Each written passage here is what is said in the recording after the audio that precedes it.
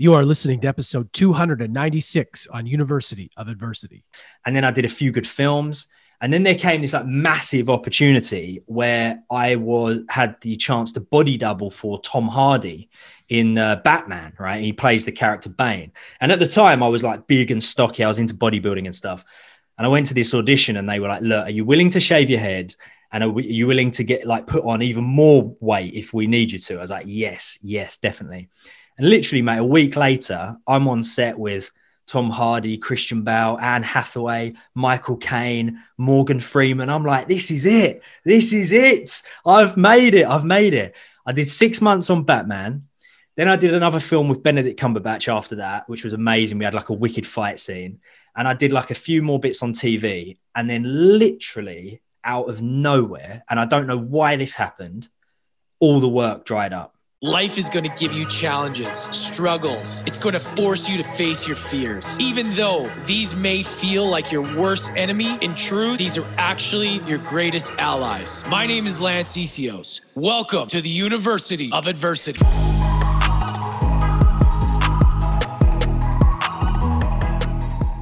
What is up, everybody? Welcome back to the show.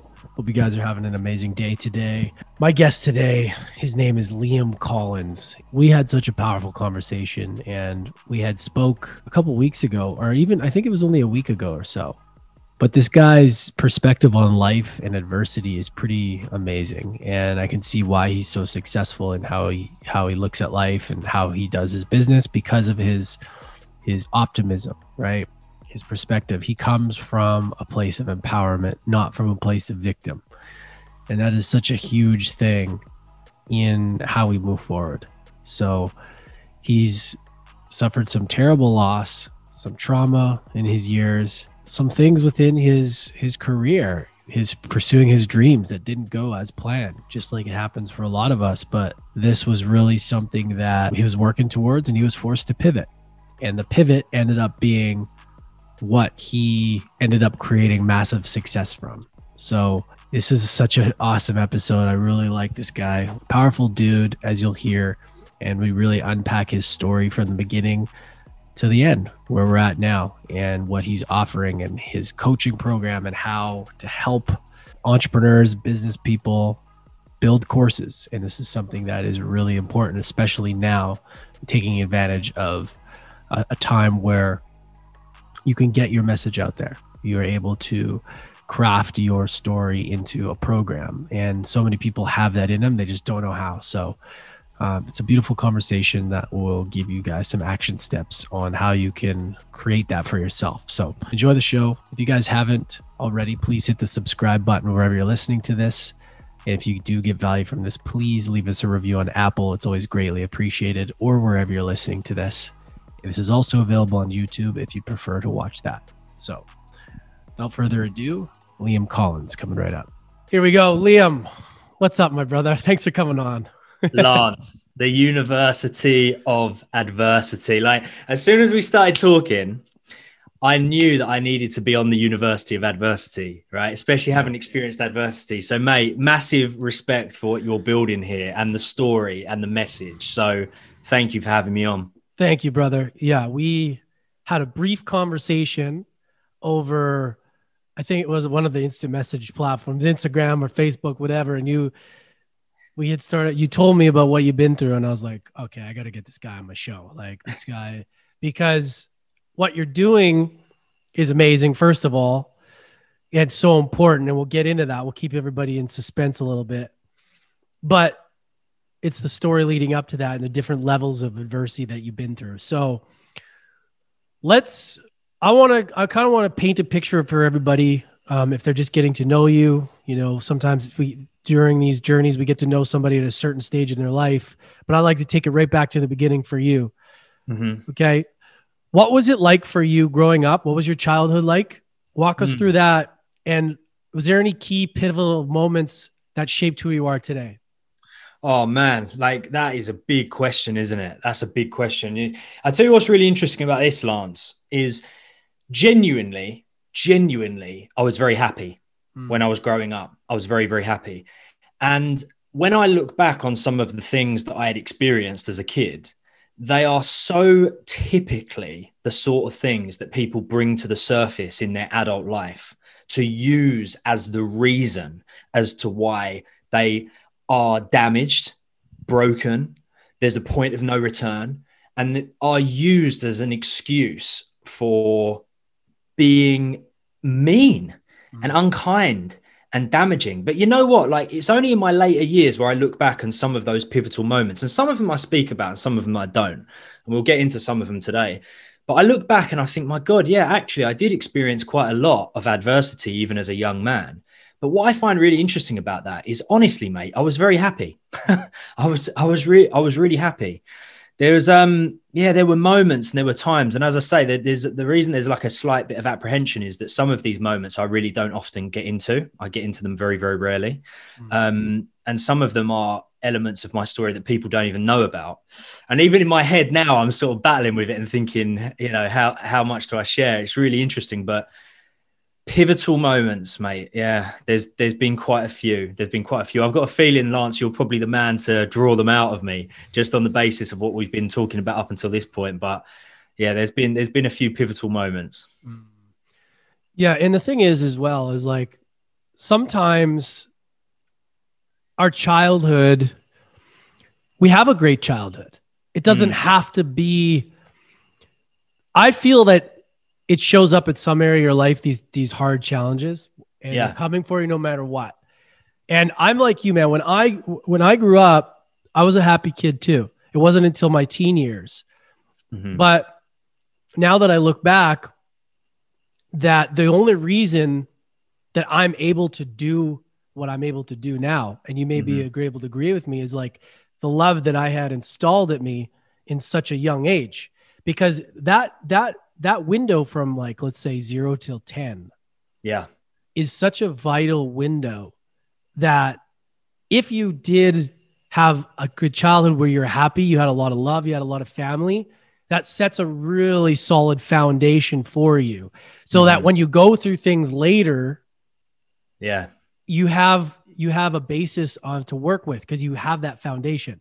It's just a lot of uncluttering a lot of the shit that we learn later on. Yeah. So for you, you know, as a kid growing up, you were happy. When did things start to get challenging for you? It's so interesting, like, when I think about the timeline this way, because I think one thing that I am genuinely blessed with is a perception that I respect a lot. Like, I endeavor to look for the reasons as to why something is going to be really, really fucking good. Like, it's naturally where my viewpoint goes.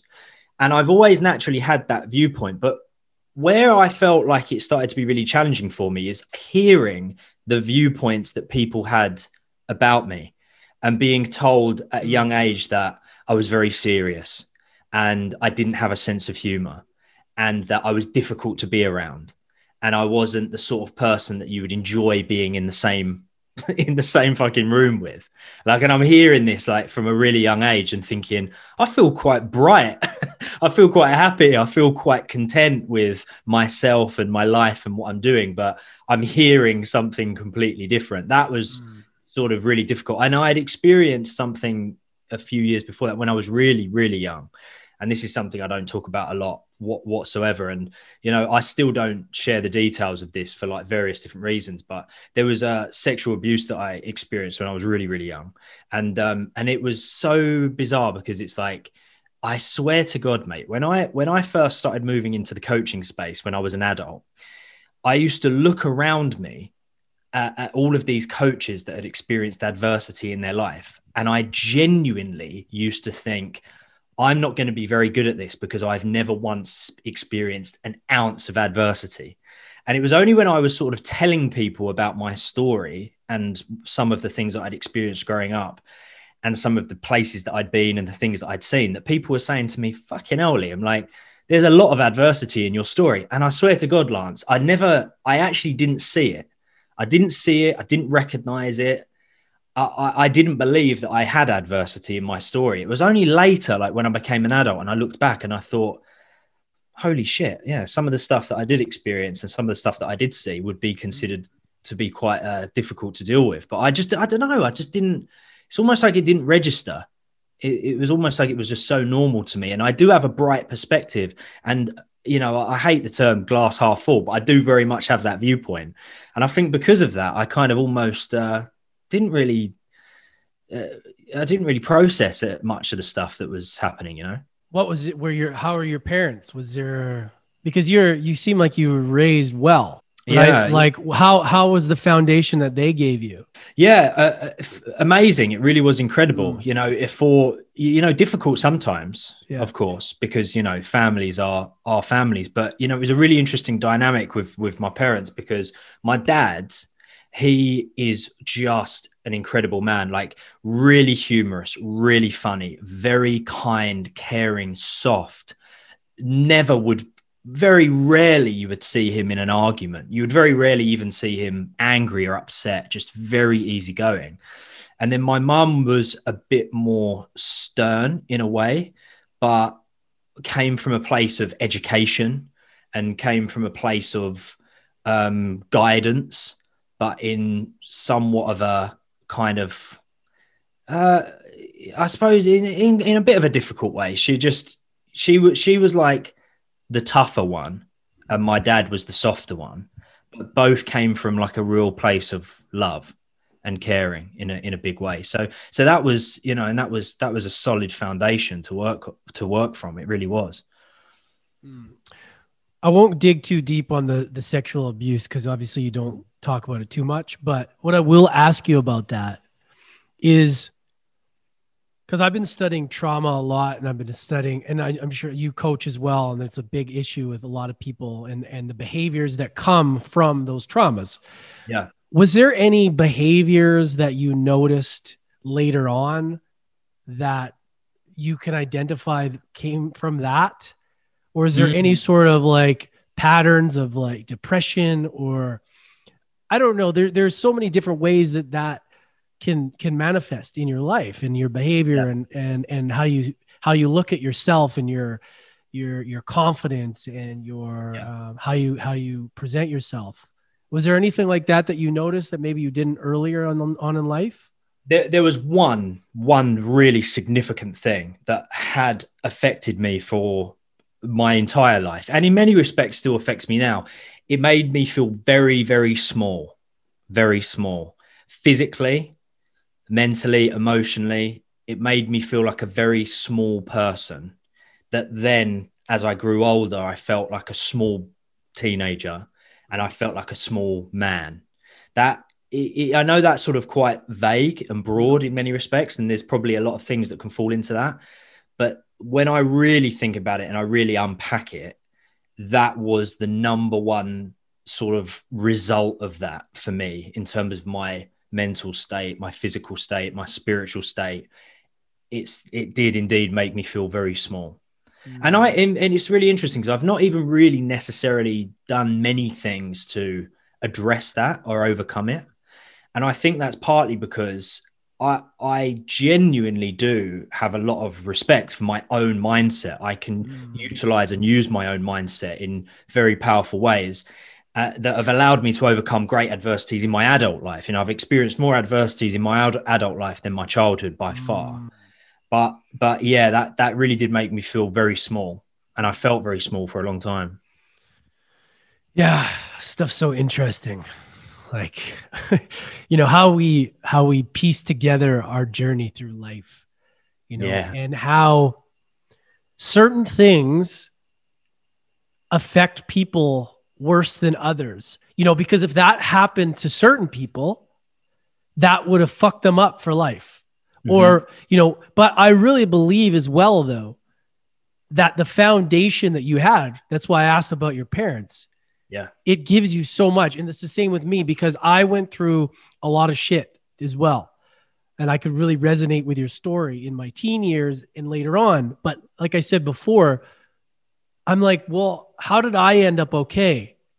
You know, I did have my toxic habits and drinking and drugs, but it's because of the love. It's because of the family support I had in those days, that part. So It's always interesting to see, because if one part of those is, if someone says, oh no, my dad was away, I had a really hard upbringing.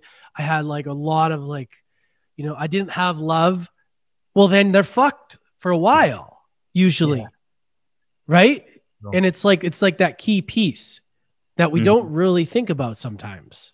I know, mate. I know. I tell you, again, my mindset always, I don't know why this is the case. I don't know where it comes from, but my mindset is always searching for the good. Like, what is good there? What can I take from that? What can I learn from that? And I tell you one thing that it really sort of, God, can I say that it taught me this? Can I say that?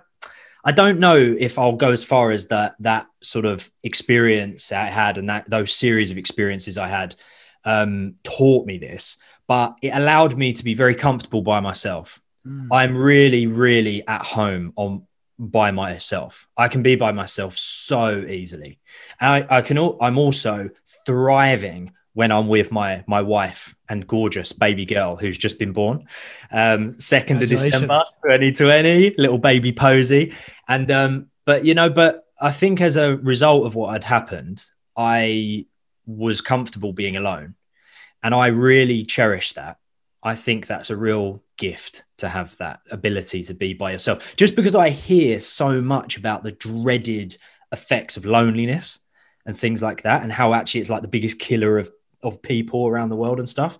But I'm more than happy to be by myself. And I feel like that's partly as a result of what happened. So there's a little bit of thankfulness there. And I'm always looking for that, what can I be thankful for in any situation? I can tell that just about your energy, your general optimism in life. I really believe that, as cliche as it is, the glass half full, seeing it is so important. And it really is a perspective shift. It's, I talk about this a lot. It's victim versus empowerment. You have a choice, right? You have a choice to look at your situation. Definitely. And look at it like, how can I learn from this? Like the gratitude in the moment.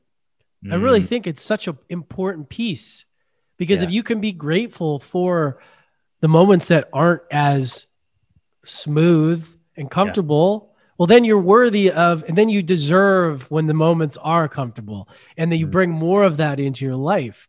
And like I see a lot of people who just look at life the other way. It's like a victim to every single circumstance. It's like, oh, it's this guy's fault. It's the president's fault. Somebody didn't do this, or it's the Wi-Fi's fault, or there's always a reason.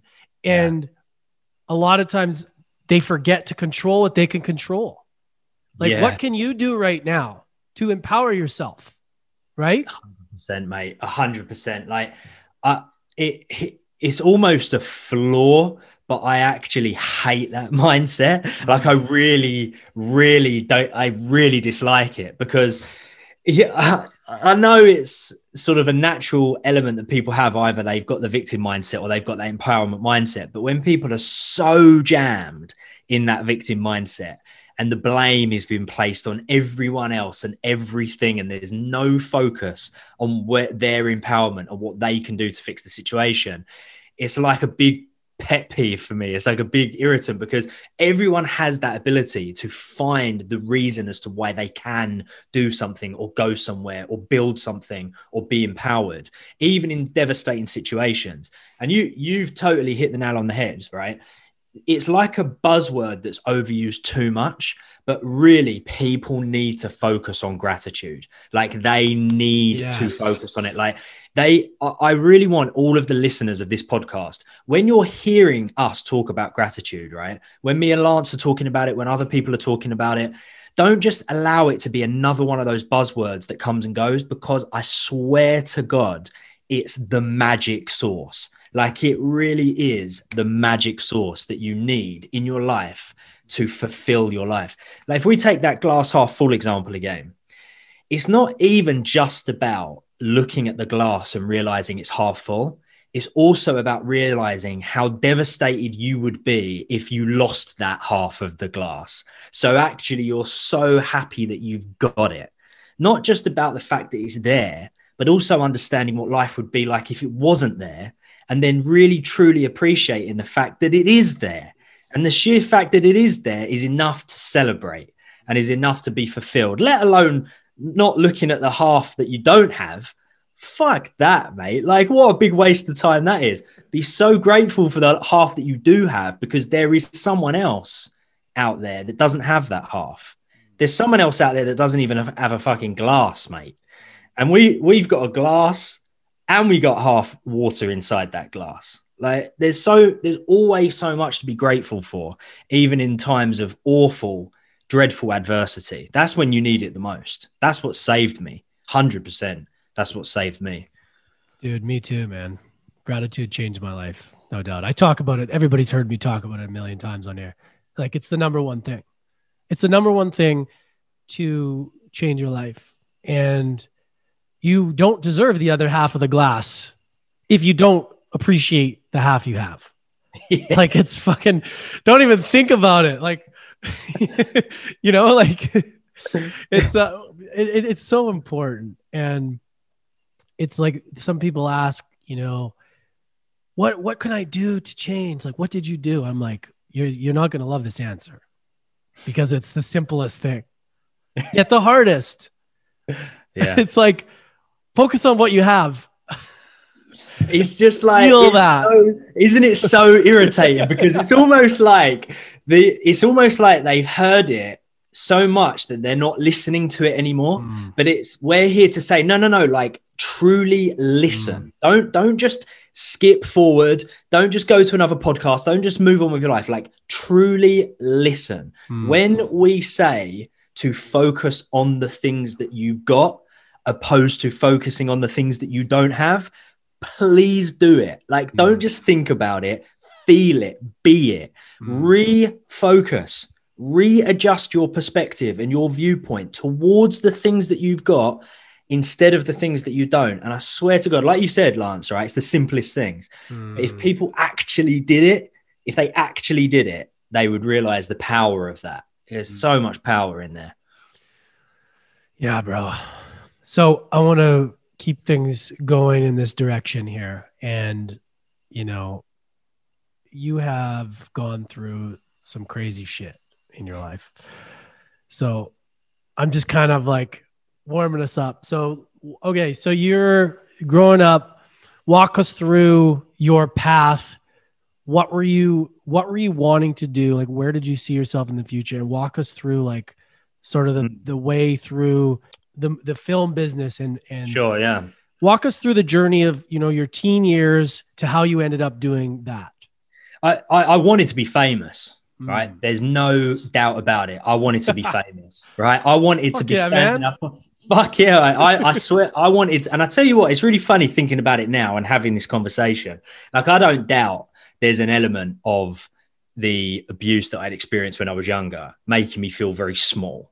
Right. I wanted to be a fucking gladiator, mate. Like, I wanted to be a beast. I wanted to be big physically. I wanted to be big in the world. Like, I wanted everybody to know my name. I wanted to be so famous that there wasn't one person on this planet that didn't know my fucking name. Right. I wanted that badly.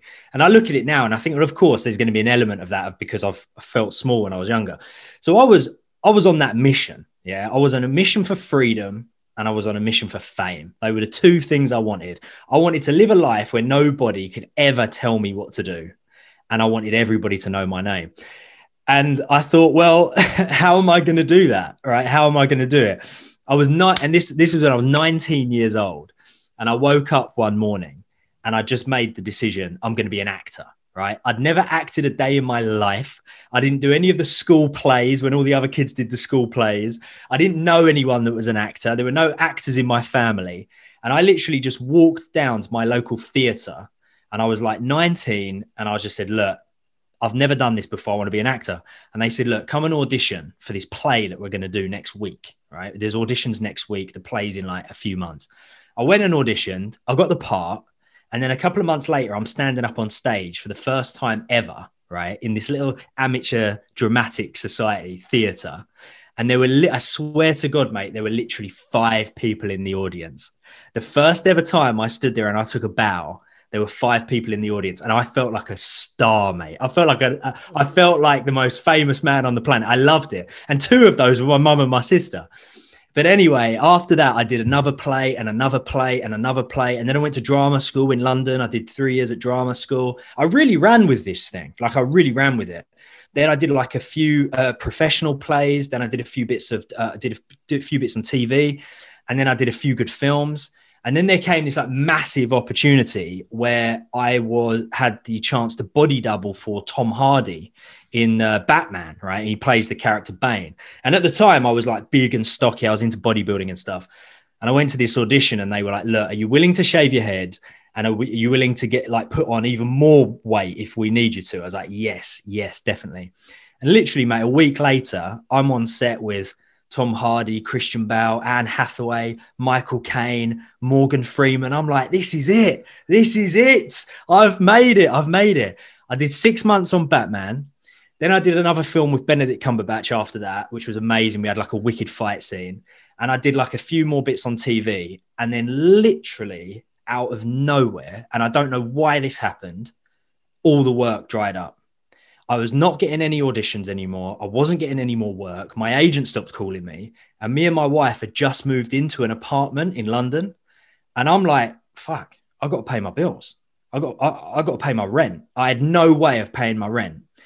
And so I thought to myself, what's the one job I can do where I can still pay my rent, but I can still get to auditions if I get an audition? And I became a postman, or a mailman, as it's known over in the US. And so I went from being an actor to being a mailman. And I tell you what, at the time, it was like, this is just part-time, right? I'm just going to do it until I get another good role. And then it was like 1 week, 2 weeks went by, 1 month, 2 months, 6 months, 1 year, 2 years. And I was like, oh no. And I just became a full-time mailman. But I swear to God, mate, the moment, right, the straw that broke the camel's back is that one day I was covering somebody else's round and I was sorting out all the packages. And I looked at the name on one of these packages and it was Tom Hardy. And I had to deliver him a package because he lives in this area in London where I was a postman. And at this part of time, like 5 years had gone by and I grew a big beard. I wasn't looking after myself. Like my hair got long, but I lost a lot of weight as well. I didn't look cool. I didn't look like cool fucking beach vibe. I looked straggly and fucking unkept. And I knocked on his door and he opened the door. And I swear to God, mate, he didn't even know who I was. I worked with him every day for 6 months and he opened the door. He looked me in the face and he didn't know me. And I couldn't even bring myself to say, can I, do you remember me? I just said, can I have your signature? He gave me a signature for the package. I gave him the package. I went home and I quit. I was like, fuck this. I'm not doing this anymore. I've got to make something of myself. But that was horrible, mate, to go from like what I thought, well, I was on track to have a successful acting career and it just completely crumbled. How do we even unpack that? All right. That's like, man. So you're doing well. And then all of a sudden, out of the blue, you don't get work anymore. Totally out of the blue. And you have no idea why. No clue. My agent's there shrugging their shoulders going, don't know. No idea. Holy shit. Like how did you feel confidence wise after that? Like, and how did you even, I always put myself in the position, right? Because like I've had a lot of opportunities and fucked it up too, or in other ways, but like a situation like that where you have things going and you don't know why, because usually you know why. Yeah. Like it's usually like, oh shit, I didn't do something. But when you didn't know why, how long did it take? And like, what were you doing? Did you try and find out why that happened? Like, and then how were you going into the mailman? Like how did you, like your confidence wise, what was going through your mind? I'll tell you what's strange about that is the entire time I was actually convinced the next film was around the corner. Like the whole time. I was so convinced that it was just a dip. And if I get this job as a mailman, the next big audition will be round the corner. I know it will be round the corner. So I just persisted. And So to answer your question, it actually didn't. I can't remember it damaging my confidence levels because I was so convinced it was just a part-time thing. Like I was so convinced we are going to move on to something else. But it was when a year went by that was fucking tough because I was like, oh shit, like it's Christmas again.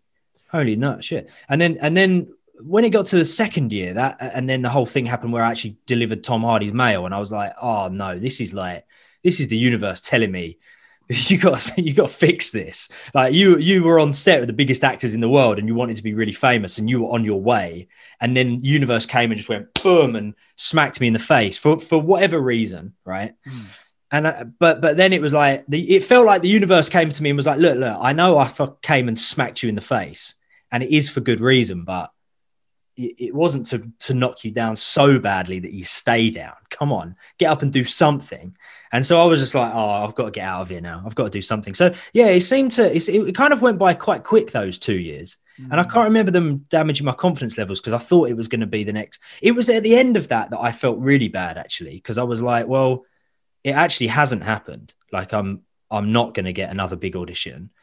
At this point, like my relationship with my agent and stuff just completely deteriorated. And I was like, I don't think I'm acting anymore. I was like, oh shit. You should have just been like, Tom, what the fuck, man? Do you remember me or what? Mate, I tell you what, all day, I was rehearsing that all day in my head. And I was like, what am I going to say? What am I going to say? And I was like, I'm going to say, do you remember me? It's Liam from Batman. I was your body double, how's things? Graduated from drama school. Looking to do another big film. This is temporary, blah, blah, blah, blah, blah. And I just fucking froze, man. I just froze. Like I couldn't even say anything. Oh, it was the weirdest experience, Lance. It was so bizarre. Yeah. That's, those are the lessons though. This is why it's like, those are the lessons that we go over in our heads and what we can learn from those. And you probably learned a lot from that. Right. 100%. So walk us through after that. You decided to leave the postman. You were like having enough of that. What happened next? Yeah. So it was in that moment that I discovered coaching, which is of course what I do now. And I discovered it out of pure necessity. But it's interesting. I say I discovered it, right? My sort of journey into coaching is a very unusual one because I didn't really properly realize this, but for years, my mum actually ran an academy where she taught people how to be life coaches. But like no young man really pays much attention to what his mum does, right? But I started sort of remembering all of these things that she was talking about when I was younger. And she actually took me to Tony Robbins Unleash the Power Within when I was 17, right? So I'm like 17 years old, walking on fire with Tony Robbins, like fully empowered. And then I go about the whole rest of my life kind of completely forgetting that even happened. And then when that whole thing happened where I was like, I've got to change this. I've got to do something more empowering. I was like, oh yeah, that coaching thing that my mum used to do, that was pretty good. I was pretty into that at one point. And you know what? I was just absorbing it. I was just eating up all of the information, just reading all the books, watching all the videos, going to all the seminars. And I was like, yes, just using it to empower myself as an individual. And I was like, I can do this, right? I can be a coach. I've been through adversity. I want to genuinely help other people. I want to make something of myself. And I just became a pure student. I was just like absorbing everything there was to do with coaching. And I did that and I became a coach and I started a very small one-on-one life coaching business I remember this January 1st, 2017. January 1st, 2017 was when I was like, this is it. I'm going all in, right? Quit my job as a postman. I'm going all in. And I'm going to become a coach. And that's how I entered into this space that I'm in now. I mean, I'm still in the coaching space, of course. It's what I'm known for. But that it really came from the necessity of thinking I need to do something else because fucking acting's not working out. And at that point I started to get the fulfillment and the sense that it was a good thing to genuinely help people. Whereas I think the reason that the universe came and smacked me in the face and knocked my acting career on my ass is because back then I didn't care about helping people. It wasn't on my agenda. I didn't even think about it. And now, obviously, I'm in a position where I genuinely add value to so many people's lives. I help so many people, which I love. That's like where I get my energy from. I feel like I needed to be on this path, you know. There's something was trying to tell me this is what I need to be doing. Whereas I could have become a very famous actor, helped absolutely nobody, you know, and gone and probably, you know, drunk my life away and probably died alone on the floor of like a Vegas casino or something. But like the universe was saying, no, you've got to be moving in the direction where you genuinely help other people. So yeah, and I discovered coaching.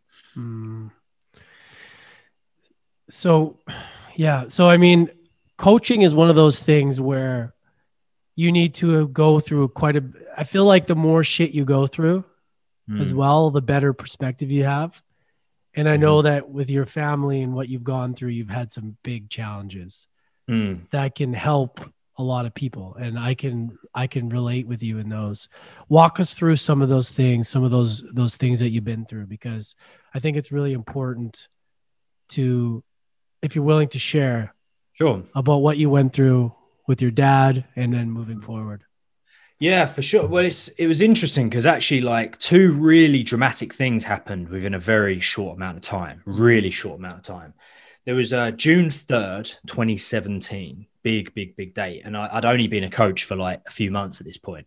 And this really proved that my coaching techniques were important to me. But I was at home with my wife that day, and we lived above this pub in London, very, very busy London pub. And we were looking out of our window, right? Long story short, we were looking out of our window and we could just hear this like horrible, horrific sound of fear, glasses smashing, people running, people screaming. And we looked down and there were people being stabbed, right? Out in the street, just literally right outside our apartment, just people being stabbed in the back and stabbed in the face, like haywire, erratic attack, right? People being stabbed and attacked, stabbed in the face, arms, legs. And it was just like this awful vision of just terror, pain, and violence right there. And now, of course, we know this was the London Bridge terror attacks of 2017. And that was awful because it's like, as well, the pub we lived above, they thought there was a bomb in the pub and the police told us, you've got to get out the apartment. Otherwise this bomb's going to go off. And we ran out of the apartment, was out on the street where people were being attacked. And we managed to get out of there. And this guy who was a news reporter, he let us stay in his apartment that night. And I'll tell you what's really weird about that is like immediately after seeing that attack, and there was many people died that night, me and my wife, we felt completely unaffected. But it's the day after that something like that hits you like a ton of bricks. And my friends that are in the military said it's almost worse because when you go into a war zone, you sort of expect to see people being killed, but you don't expect to see it, you know, in your front garden, you know, in your front yard. That's that complete when you're at home in your pajamas watching a movie. So that was really difficult to deal with for a while. But in terms of like my mindset and the coaching that I do and the things that I teach other people, I just knew that it would have been very, very easy for me to have developed a mindset of hate and judgment and fear. But instead, I knew I needed to develop a mindset of love and understanding and forgiveness. And because that was the thing that was going to save us. So I managed to sort of push through that. And I took my wife through that as well. And she was in a bad way, having panic attacks and stuff. And then it was not that long after that, I was at home and I was on the phone to my mum. And it was quite a nice day. The sun was shining. Things were good. I was overcoming the attack. And her doorbell went and she went to answer the door. And then when she came back, she was really crying, like crying so much that I thought the phone was breaking up. And then a police officer came on the phone and said, you need to get your wife and you need to come to your mum's house now. And I said, you have to tell me what is the reason. And she said, look, just come to the house. And I was begging. I was like, please tell me. And she said, well, the reason you need to get your wife and you need to calmly make your way to your mum's house is because your dad has stepped in front of a train and has taken his life. And I swear to God, Lance, like I swear to God, my dad, right? My dad, the most wonderful man in the world, like just full of humor, full of love, loves his dogs, loves his home, loves his kids, loves his car, just is always got a light-hearted perspective on everything. I just didn't believe it. I was like, nah. Like if someone asked me to rank all of the people in my life from most likely to least likely to kill themselves, my dad would be on the bottom of the list. So I didn't believe it. So I said, like, how do you know my dad has stepped in front of a train? How do you know? And she said, well, this person who stepped in front of a train has your dad's wallet and car keys in his pocket, and his car is parked at the train station. And it was genuinely more feasible in my mind that he had been mugged, and the mugger had taken his car keys and his wallet, driven to the train station and jumped in front of a train. And it was only the next day when we went to the hospital and they let us see my dad's hand. And like, that was all was left of my dad was his hand. But my dad had these like really like distinctive hands. Like he had like big, strong dad hands. And he was a plumber his whole life. And he used to like get cuts and bruises and dents and stuff. Like I would honestly recognize my dad's hands from a mile away. If I was squinting, like I would recognize him. So I knew in that moment that it was him. And again, without trivializing it, because it's been a real journey. This was back in 2018. I lost my dad. Daily gratitude, mindset development, perception shifts, awareness shifts, coaching. What I teach other people, I've needed to apply to myself every day, every single day since that dreaded day of October 29th, 2018, that awful, awful day. And yeah, these moments have not only shaped me, but I'm a dad now. You know, I'm a dad now. So these moments have also shaped the entire lineage of what my family will become, because my daughter doesn't have grandpa now, and that is a devastation, because he was the best dad on earth, the greatest man I've ever met, and was so excited about being a grandpa and would have made the best grandpa ever. And he's not here, and I need to process that daily. And the way in which I do that is through coaching. Have you come to terms or any idea why he decided to do that? So, yeah, there's a bit of an interesting story there. So this could be an episode all on its own. And I'm sure there's a lot of listeners that will have a strong opinion on this, which would be interesting. So get this. My dad phones his doctor, a doctor whom he has never met, right, in person, ever. It's a new doctor at the surgery. Phones him and tells the doctor that he's having trouble sleeping, right? This doctor prescribes him a combination of sleeping pills and antidepressants, right? Combination of pills he'd never had before in his life. And we've also come to discover that if you take this combination of pills when you're not depressed, right, after 9 or 10 days of taking this combination, you're very likely to kill yourself. Day 9 of having taken this combination of Zopiclone and citalopram, day 9, he steps in front of a train because he is fucking having trouble sleeping. A doctor who could not have examined his eye movements, his posture, his breathing, his manner, because he's on the fucking phone. Never should he have been prescribed a combination of pills as strong as that for not being able to sleep. Maybe if that doctor asked him, how many fucking cups of coffee are you drinking a day? And my dad would have been honest and said, well, I've actually just bought a coffee machine and I'm drinking about 10 cups a day. He could have said to him, cut down on the coffee, maybe have some yoga, meditation, breathing, instead of giving him these pills, which we have also found out that the doctor's surgeries here in the UK get paid significant amounts depending on the amount of pills that they can give out to people. And these particular brands were ones that they get paid a hell of a lot of money for. Then my dad would still be here. So, you know, that's another episode, that's another conversation for another time. But yeah, so he was, in terms of answer your original question, the processing it, I swear to God, I actually don't link my dad and suicide together. Like I don't link them. To me, he was stolen. You know, he was stolen because of that situation.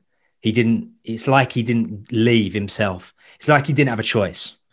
The choice was taken away from him. And I can so visualize it now of him being in this almost like haze because of the strength of the pills and the confusion and the fucking, there's things that develop from that. One thing is called akathisia, which is like an irritable feeling to the point where you're so irritated, you want to end your life, which is one of the side effects of these pills. But yeah, mate. So that's essentially how it happened. It's devastating. Yeah, man. It fucking fuels me because same thing happened to my younger brother. He was given medication and led to suicidal thoughts, and same thing. And the thing that gets me is there's no accountability for these doctors. There's no accountability for, well, what happens if you don't give them the right medication and they do that? That's a lack of, there should be accountability of the responsibility that you have. Just because you're a doctor doesn't mean you can just give people anything. Like, you have to be able to be responsible and look at the situation, look at the person. And there's none of that. There's no accountability. And I've talked about this before. It infuriates me, bro, because you're right. And I love that perspective that you're having about your dad, is because it wasn't him. There's these medications are so fucking dangerous and shouldn't be given to people. And, you know, I don't really care where anybody has stance on this shit, because I'm personally against it because of what's happened. And I'm sure there is a small reason where they can help in certain circumstances. I'm not a doctor, whatever, but there are so many things that we can do to work on ourselves and heal ourselves without medication. I love your most recent Instagram post. You know, for people that are listening to this, they might be listening to this in a year's time, 10 years, 20 years time. It's the 15th of February, 2021. I love your most recent Instagram post about that exact thing. You know, depression. Okay, we understand there is this thing called depression where you can feel depressed, compressed, but there are many, many questions that you can ask yourself before you get to the point of labeling yourself as depressed. You know, have you moved enough this day? Have you drunk enough water? Have you communicated with enough people that lift you up? It's so unbelievably true. But you know what, Lance? The fucking label, mate, that's a lot easier. That's a lot easier. And also, what else comes with a label? A bit of significance also. I am. There's nothing more empowering and disempowering than the words I am, depending on what you use them for. You can say, I am a lion. I am a beast. I am a warrior. I am a king. I am a queen. I am a giver. I am a helper. I am blessed. You know, there's a lot of power behind I am, but also there's I am depressed. I am anxious. I am, and lots of fucking disempowering things as well. People have got to be very careful with the I am, because the I am is the strongest identity statement that exists. You've got to be very careful with the I am. And when people start bandering around labels and terms like I am depressed and hanging on to it, like it gives them significance, or it gives them something, almost like being part of a club. Fuck that, mate. No way. You have the empowerment and you have the ability to get away from that kind of labeling. Yeah, it gives them something to identify with, like, and yeah, thank you for that too, because that, yeah, and somebody made a comment, a buddy of mine made a comment about that as well, about that post about if you are in that depression area, you never say I am, like you say I feel, like, or I'm feeling depressed. Like you're so right with the I am, like you can really, like, you're not depression. No matter what, like you're feeling it, or you may be experiencing it, but don't identify with it as being that, because you're telling yourself that's what you are. And exactly. It's dangerous, you know? So, Yeah, man. I mean, that's what, like you said, this is a whole other conversation. And I want to I know we're running fast on time here. So I just want to say thank you for, first of all, before we move on from this, thank you for sharing that. Like, thank you for your vulnerability to share that, because it's so important. And hearing that, like, I had to hold back a tear, because like just that fucking news is so shocking. And it was only so it just happened not even 3 years ago, right? Or pretty much 3 years ago. Yeah. So like that's still fresh. So I just admire your courage that you're able to show up the way you are right now. And I just want to acknowledge that. And I want everybody listening to acknowledge like how much courage that takes to do what you do and to be able to move forward and to fucking help people and empower people with those tools, because you've been through some hard shit, bro.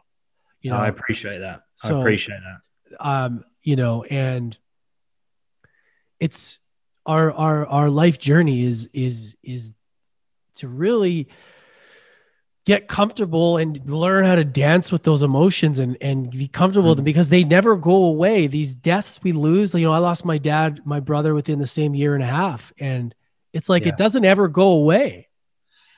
I heard, honestly, like one of the most wonderful, insightful things from Keanu Reeves, right? Keanu Reeves, who's experienced a lot of grief in his time. And I read this online, and he said that grief never goes away. It just changes shape. And I thought, oh my God, it gave me goosebumps when he said that, because I thought that is so true. It doesn't ever go away, but it does change, almost like it changes shape. You know, there are times where the shape is really harsh and difficult to deal with. And there are other times where it changes shape in a way that it can be processed and it can be understood. And then it might change shape again into something more difficult. It never goes away, but it changes shape. And I think if you're aware of that, then it makes the whole thing a bit easier, because then you're not ever waiting for it to go away, because it won't ever go away. And the thing is when it comes to talking about my dad, and I appreciate what you've said, mate, so I receive that completely. I've stood up on stages around the world and told the story about losing my dad. And I always pair it with some coaching techniques and stuff that have helped me when people want to know. And my viewpoint on that is that I will talk about my dad all day long if someone gives me the opportunity. I'll talk about the good bits. I'll talk about the bad bits. I'll talk about him as a dad. I'll talk about his memories, and I'll talk about how I lost him. Like I have no problem talking about my dad. No problem. I'll always talk about my dad. Well, he raised a great man. That's for sure, bro. Like, no doubt. So let's kind of pivot a little bit. And so coaching, right? Like coaching is so important in a way that it's not about just telling people how to do things, but it's how you embody it in your own life, is like what people can see, right? Because, you know, I've played high levels of sports. I've done, you know, been coached by a lot of people as well. And the best leaders that I've worked for are the people that embody what they teach. Yeah. And, you know, your method of what you've gone through and the way you're able to keep moving forward is really showing that. So walk us through a bit of your coaching. And I know that you help people build coaching programs. And this is what when we talked about before, something that I'm looking to do, because it's like, for me, it's the next level of kind of elevation to where I want to go. Cause I'm learning all this, I'm going through this, and it's kind of like, well, why am I not coaching? Like, why the fuck? Like, and I do a little bit, but like structurally and like really building that, I've kind of been like, well, how do I do that in a way it's like, you got all the juice, you got all the stuff, but how do we package it? So I guess walk us through your method of coaching maybe, and walk us through what that looks like as far as like how important, first of all, creating a coaching program is, because there's a lot of entrepreneurs, listeners here. A lot of people want to have their package together, what they got. And what are some of the things they can do, some of the things they can look for? Well, it's so important, mate. It's so important. Like, especially in today's day and age, it's the number one way that you will be able to positively affect many, many lives across the globe and build a good life for yourself. Like, it's interesting with the coaching masters. So, and that was of course, the business that I founded with my business partner, Lewis. We've gone in stages, like we really have built in stages. Like, for instance, we got to a point where we had been coaches for a while and was seeing a lot of success as individual coaches. And we got to the point where we became qualified to be able to qualify people as coaches. So we were able to give people that certificate, to sign our name and say, yes, you have what it takes to be a coach. So our very first course, which is still our hero product today, it's still our flagship course, is a 12-week coaching accreditation program. So people started to join our course. They were going through our 12-week program, becoming qualified and accredited coaches, and they still do to this day, which is amazing. But what I mean when I say we go in stages is then at that point, we had also really, truly discovered what it means to be able to not only be a coach, but to create a coaching business and be able to get lots of clients. And then we created a second course, which was a 16-week course about how to get clients. So we were like building it in stages, and we were like, okay, right, coaching accreditation, right? We've got that course under the belt. Then we've got this other course about launching your coaching business. Then we had like an NLP practitioner course, and we were like up-leveling coaches. Then we got to the point where we were like, we're not coaches anymore. We're course creators. That's what we do. Like, people look at the coaching masters and they see us as a coaching organization and a coaching business. And that's where our expertise comes from. That's where we come from. But really now, what we really know more than anything is how to build, create, launch, sell, automate a very, very successful online course. Like now with the coaching masters, we're at a point now where we're generating over $150,000 a month in online course sales, just online course sales. And I tell you, I swear to God, mate, it still blows my mind. It really blows my mind, because I think what you need is a course that adds a ton of value to people's lives. As long as you've got that, you don't need big production value. Every single one of our courses, all of our courses that generate over $150,000 a month, we record every single one on Zoom, every one, just like this, from our homes. I created every single course that we sell in this room. And that's because I don't need a top quality camera. I don't need the best lighting in the world. I don't need a fucking studio. All I need is to make sure that the content of those slides and the content of that recorded Zoom call is so packed with value. That is how that's the most valuable thing about an online course. A lot of people get caught up with like, it's going to cost me a lot of money. I'm going to have to go and rent a good camera. I'm going to have to go to a studio. And also a lot of people make the mistake of creating a course first, then trying to sell it. We teach methods where you sell the course first, then you build the course. You sell it, you build a syllabus, you find out what people want, you go to them, you ask them what they want, you survey them, you readjust the syllabus until it's just right, then you sell it, then you build it. And you don't have to worry about, mate, what if nobody buys it? Because they've already bought it. Right. So there's loads of things you can do to build a very successful online course. And I think it's one of the most important things in the world at the moment, because of what's happened with COVID. Everyone's moved online. Everybody's looking for a new opportunity. People want fulfillment. People want to make a difference in the world. But most importantly, look at what's happening in the education system at the moment. All of the kids are being homeschooled. How are they being homeschooled? Through online courses. That's how they're being homeschooled. Those kids, they are the buyers of tomorrow. And the way that they know education is in the online format. Now is the time to build an online course. Right now, this is the time. I love that, because I've heard that before. There's someone else that I've followed in the past. She's from the UK too. I think Lauren Tickner. I think that's her name. Cool. There's a couple other people I've followed in the past that have said that as well, is like, you sell it before, because it makes more sense rather than taking all the time building it and then putting it out in the market. It doesn't really make sense. It's better to sell it first. And I think a lot of people are hesitant about doing that, but it's super important. And thank you for sharing that. So like where I want to ask you about this as well is like, what makes a good course versus a shit course? Sure. A good course is one that's full of everything you have, right? And what I mean by that is I see a lot of people creating courses where they give you like one piece of the puzzle. So, and the only way I can think about this is from the viewpoint of how the coaching masters have done it. Every time we've mastered something in our life, we then, when we package that up in an online course, we don't leave anything off the table.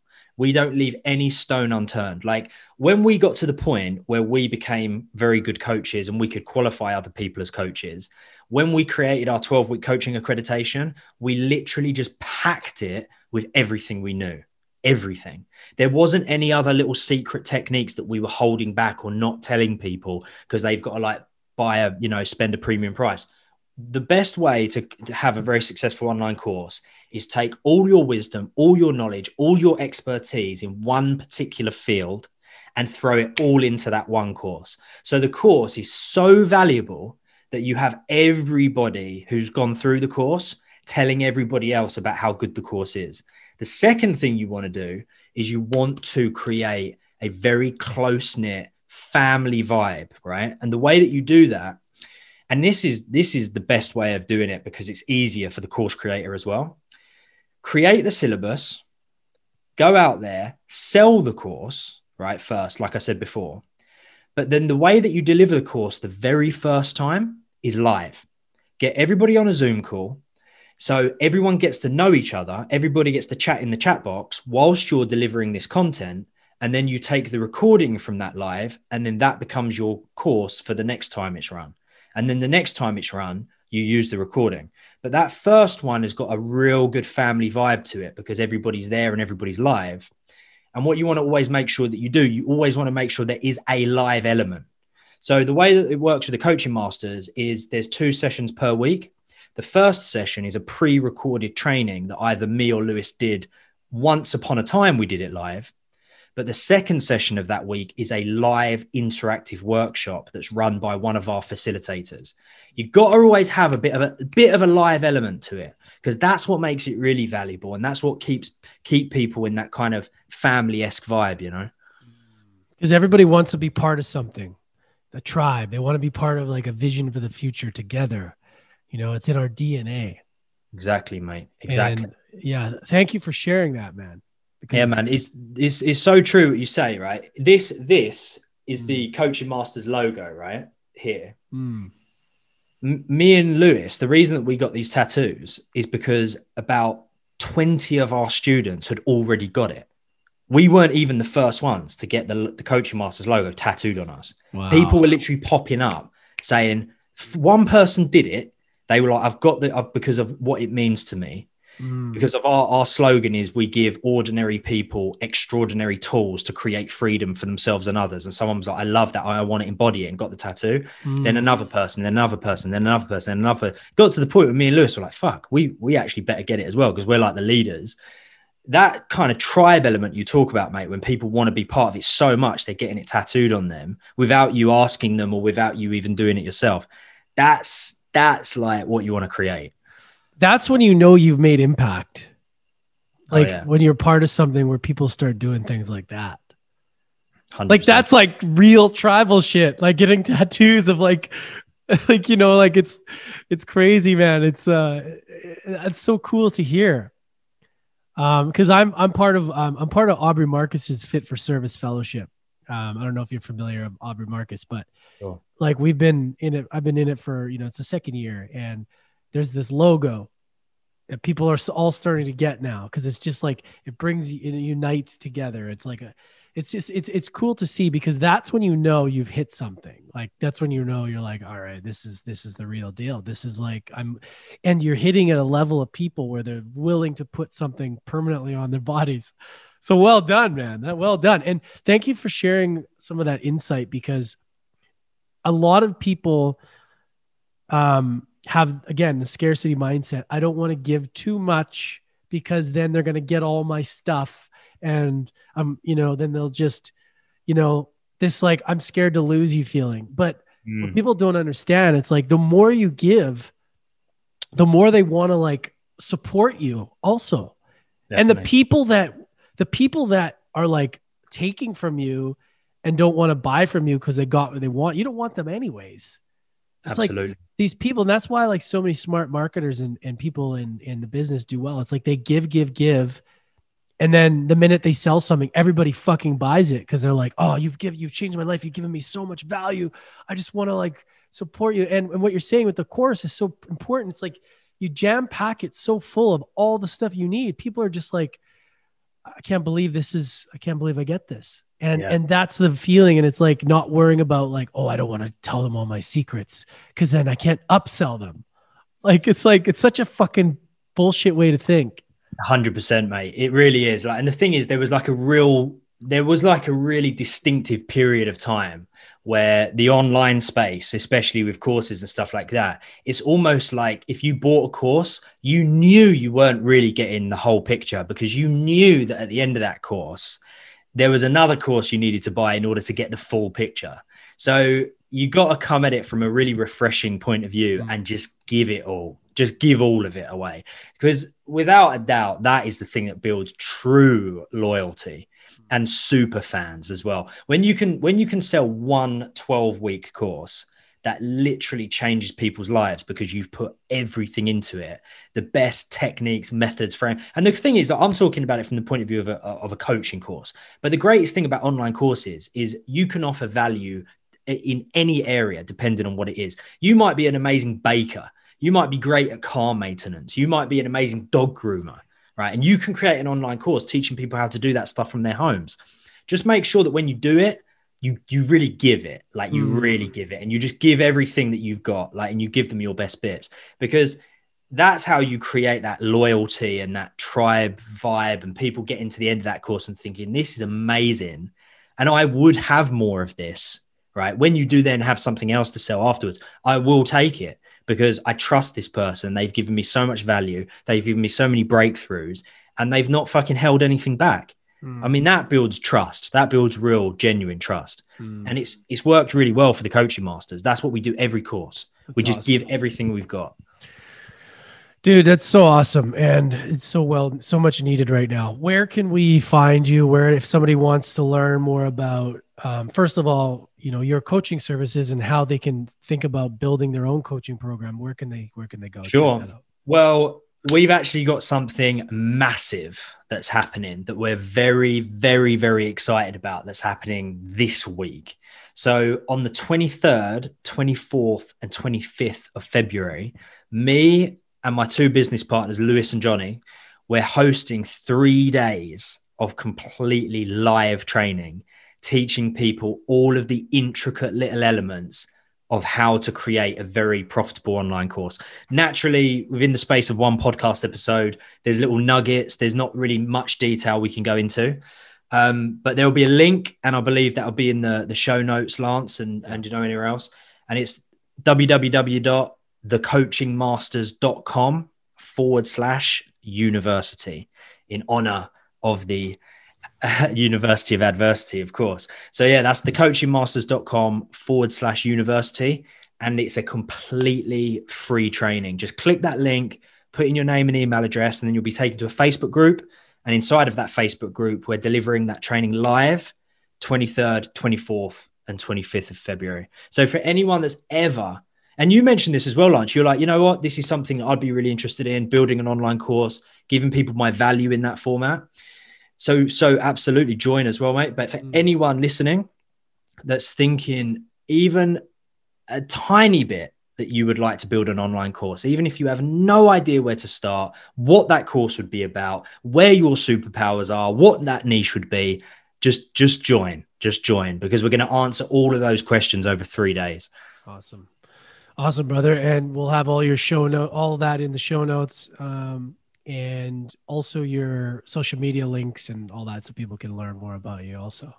Nice, man. Nice. I appreciate it. I know we went over time. I know it's like 9 p.m. there, and I appreciate it, dude. I I just wanted to make sure that we didn't miss anything. So thank you so much. And just one more question before we wrap up. Of course. What is one lesson that adversity has taught you? Composure. That is the greatest lesson that I've taken from every ounce of adversity I've ever experienced. And it's a lesson that I highly value. It's a trait that I highly value. It has truly allowed me to develop very, very, very sturdy and solid composure in any situation that's yet to be truly shaken. So I love my adversity for that. Dude, thank you so much. Thank you so much for the bright light that you are, for sharing your truth, your story. And dude, honestly, for what you're doing is massive and very inspiring. Thank you so much. Thanks, Lance. Appreciate it. Thanks, everybody. The link to go check out Liam's program, what he's got going on, is all in the show notes. Make sure to go and follow him and keep up to what he's doing.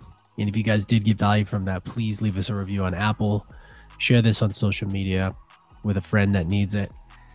And please subscribe.